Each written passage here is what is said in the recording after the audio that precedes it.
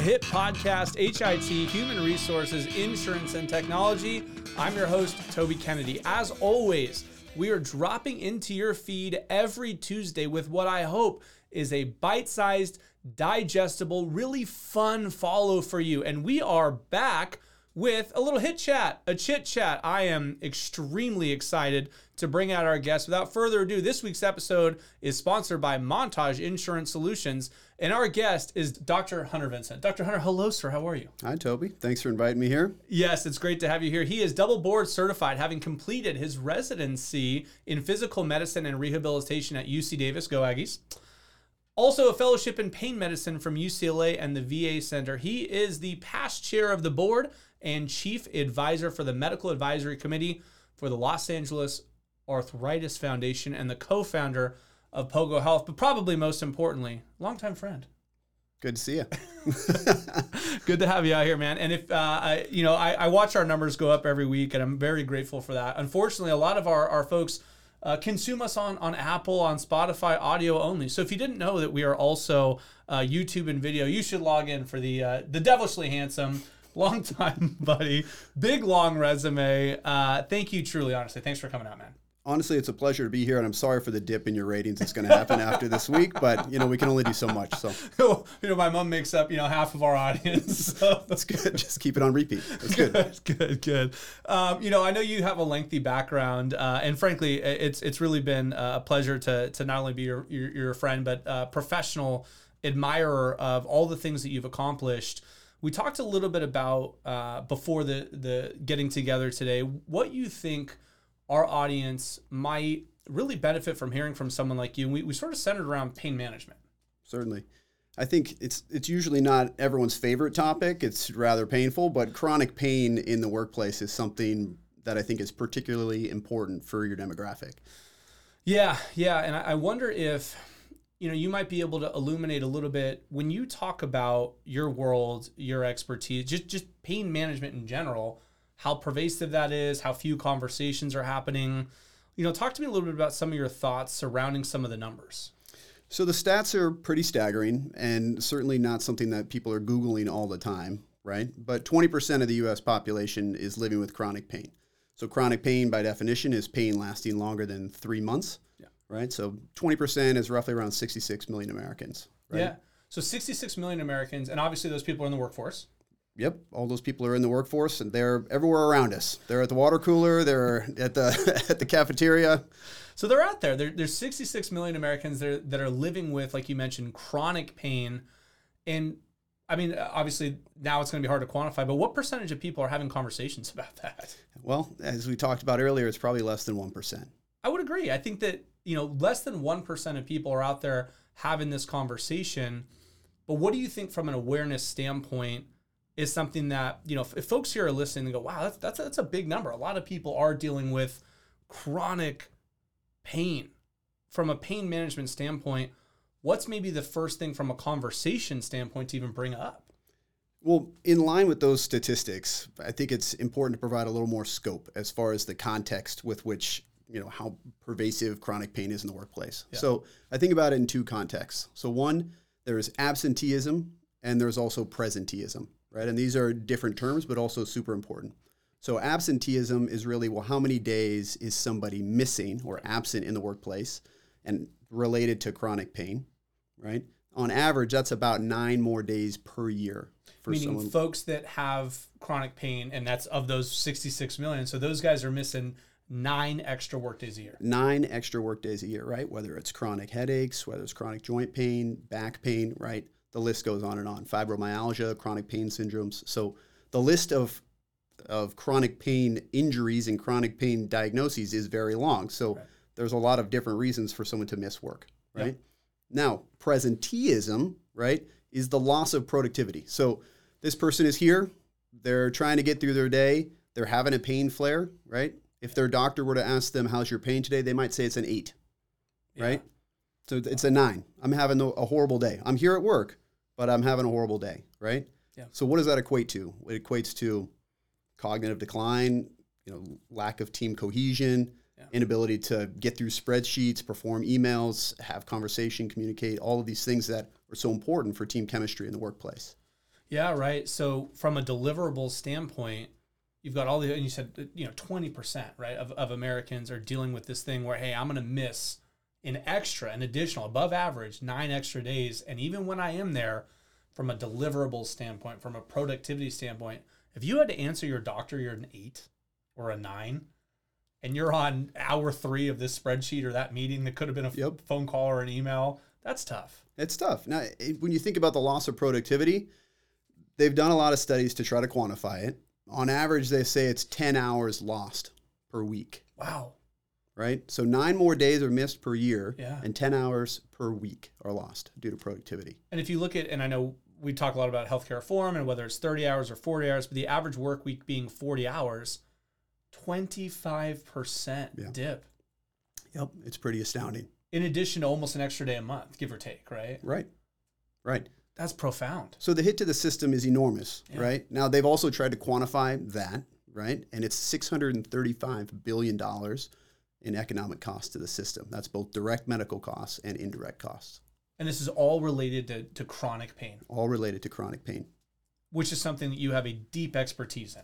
Certainly. Growing, always learning, right? Yeah. Everybody's journey is a little different, right? Yeah. So each patient experience is different. What if you're an HR person listening right now? You're like, okay, you got me. You got me. Toby, Dr. Hunter Vincent, you got me interested in how pervasive this chronic pain thing is. What can I do? I think starting to have a conversation is step one. Yeah. Right? You have to understand that someone else is going through things outside of what is happening at work. Step one. Yeah. Right? And more often than not, there's going to be a pain experience in there.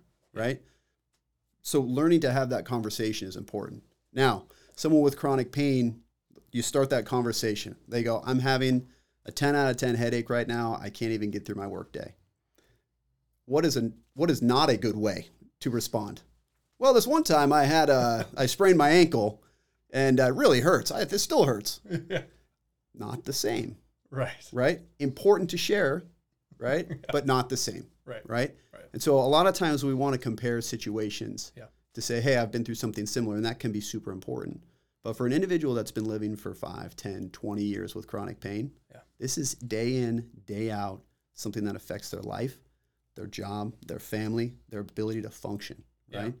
So understanding how to gently ease into that conversation and let them share is super important. That's my clinical goal when establishing rapport with a patient, right? Yeah. We need them to open up, to talk about it, because it feels better to talk about it. I feel like this, and I don't mean to oversimplify it, but basic step one, as you might even expect when you really zoom out and think about this, is understanding, right? Yeah, understanding.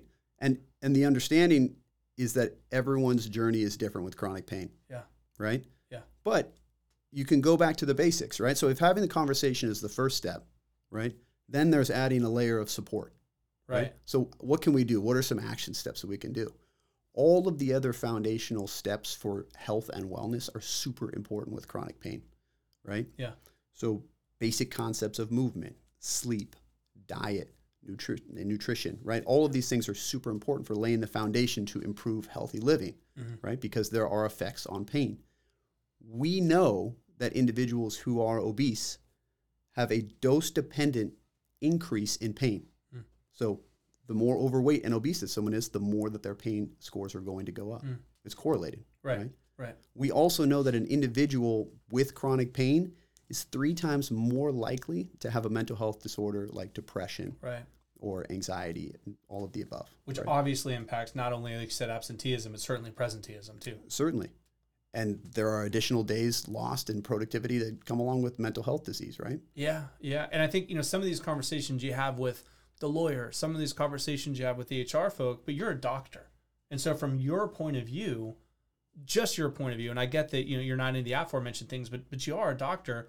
What do you think from an employer, can you have these conversations? Or, I mean, what in your estimation, if you're an employer out there listening, I get that you're going to talk a little bit about, trying to have some understanding and trying to have some grace. When you talk about things that get a little touchier and squishier, like obesity and stuff like that, what's an employer's role in that in your mind as a doctor? It's difficult, right?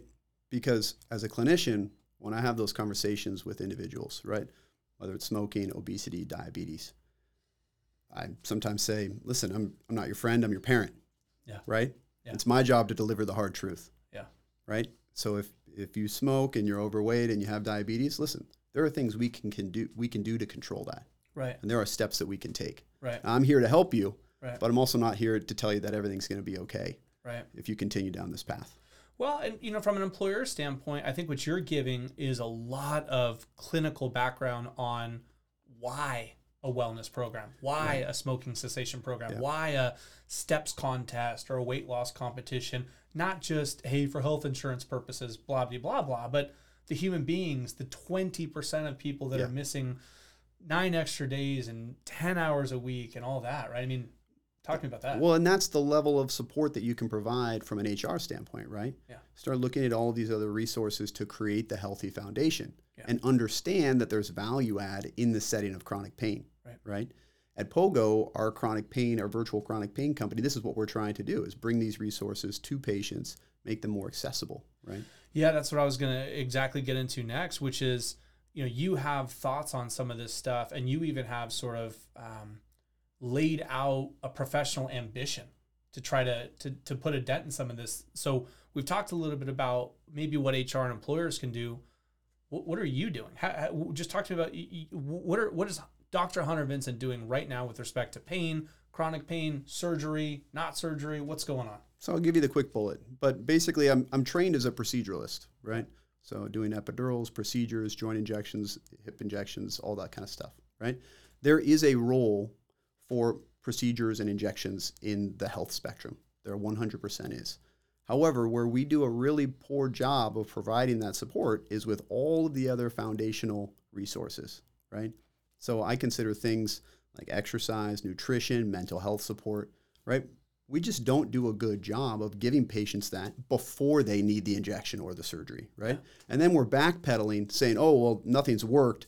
Let's try to do this. Yeah. So what we're doing with Pogo and what my life's mission is to try to make those resources easily accessible to everyone that wants to use them and utilize them, right? Now, you can't force someone to use them, right? If they don't want to exercise, they don't want to work on their mental health, you can't, you can only lead a horse to water, right? But one of the reasons they're not doing it is because it's not accessible, right? So what we're doing with Pogo is bringing health coaches together with mental health therapists, pain physicians, physical therapists, and providing it through a virtual platform, giving them not only the in-person kind of human connection, but also the patient education and the resources to then utilize it and execute in their daily life, right? So the idea is this is clearly a major and pervasive thing here in America, just sort of calling the pieces where they are on the board. Certainly. And we've got this really downstream procedural, surgical sort of an impact. And you're trying to slot it in the middle and say, look, there's a range of potential outcomes here. But I think if we consider this a spectrum and we start a little earlier on the spectrum or somewhere, back over here, there's lots of things that Pogo, that are available in general. Certainly. And also, let's think about the downstream effects of starting these foundational resources earlier. Can we prevent the knee surgery? Can we prevent the spine surgery? Can we? We can. Yeah. Right? Because we know that by decreasing our weight, by working on our mental health, right? Just knowing how much that affects the chronic pain journey, we can decrease the severity of those symptoms, which ultimately lead people to getting surgeries because they can't deal with the pain anymore. Right. Right. Right. Man, it's super interesting. It's this nuanced sort of facet of the American healthcare system that I'm just so grateful to have you as an expert kind of in and talking about. Honestly, for me and for everyone that's part of our team, we believe in this level of foundational support. Yeah. Right.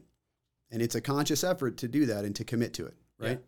But that same conscious effort can be done in the workplace with employers and with HR professionals and with other people in leadership, right? Yeah. It starts from the top and you set the tone for the entire environment of your team, right? Yeah.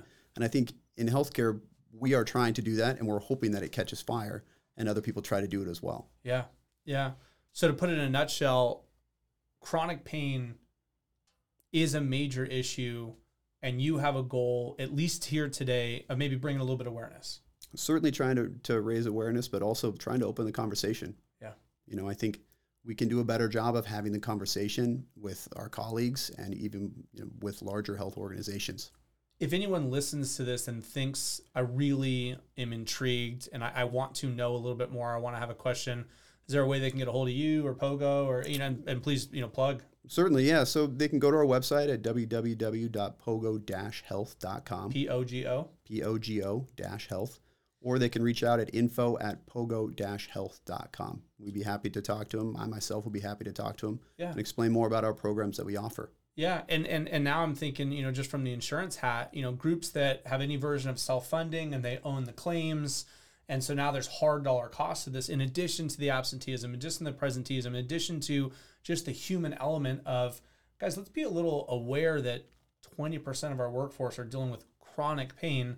There's probably some downstream actual financial benefits to folding you and Pogo in. Absolutely. And that's our goal, right, is to show the value add by decreasing the need for some of these pricey and invasive procedures down the line. Yeah. We can decrease that cost. We can improve the workforce morale and mental health and all of the above. We think there's value add on both sides. Yeah, no, I do too. And as I mentioned, we've mutual college friends that go back, 20 years. Yeah. So I'm just, I've been such a fan of all the work you do. And when I found a synergy between, the organization, your background, your expertise, and us here on the podcast, I'm just really grateful to have you out, man. Honestly, it's great to see our worlds collide again. Yeah, cool. Well, thank you so much for being here. You guys know how to get a hold of them.